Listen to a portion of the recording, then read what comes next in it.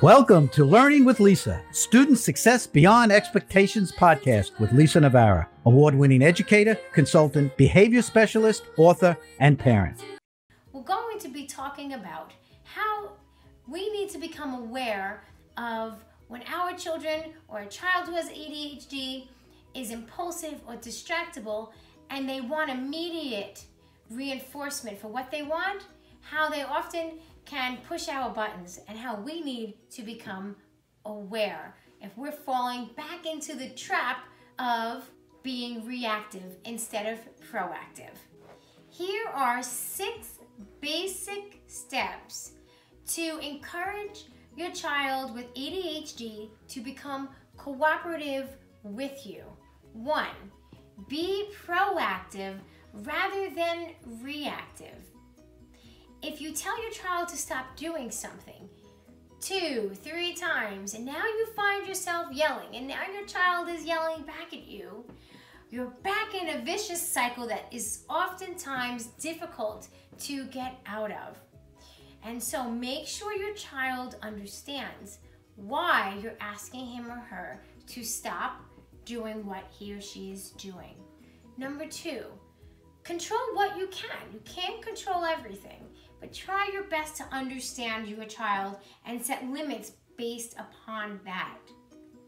For example, try not to bring your child who has ADHD to a store after a long day where you know that he or she's been working really hard on focusing. Their brain might really need a break, and they might need time to decombust a bit. And that's important to avoid a downfall and pitfalls in communication. Number 3, put consequences in your child's hands. Oftentimes, we will say, well, now you can't do this, now you can't have that. Ask your child, well, this is what happened, and so what do you think the consequence should be?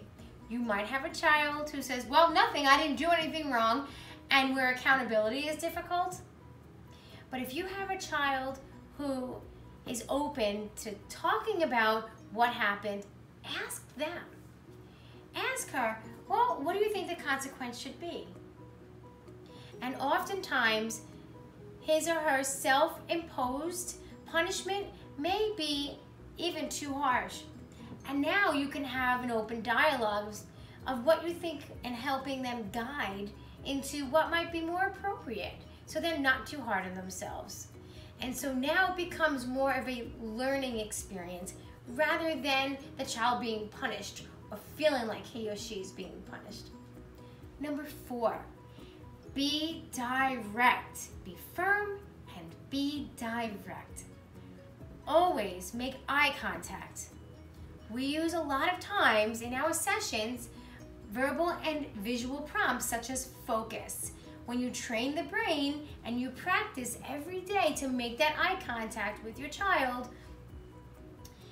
they are able to process better, listen, and understand what it is that you're talking about. Number 5, watch your tone of voice. This is called paraverbal communication. We do a whole workshop on this, but this is a real important strategy that you can use. What we say and how we use our words communicates a message to our child about how we're feeling. If we're feeling frustrated, they might just react and be frustrated and adversarial back to what we're saying. So another tool that we have is our parent power tool to remind us as adults to take a breath, take a step back, set the limit, and walk away. Number 6, avoid getting past the point of no return. Remember to breathe yourself. This will help your child to remember to take a break also, because what we do matters so much to them, and for them to be open to hearing what we have to say. We want to enjoy being parents, and so we hope that these tips are helpful for you.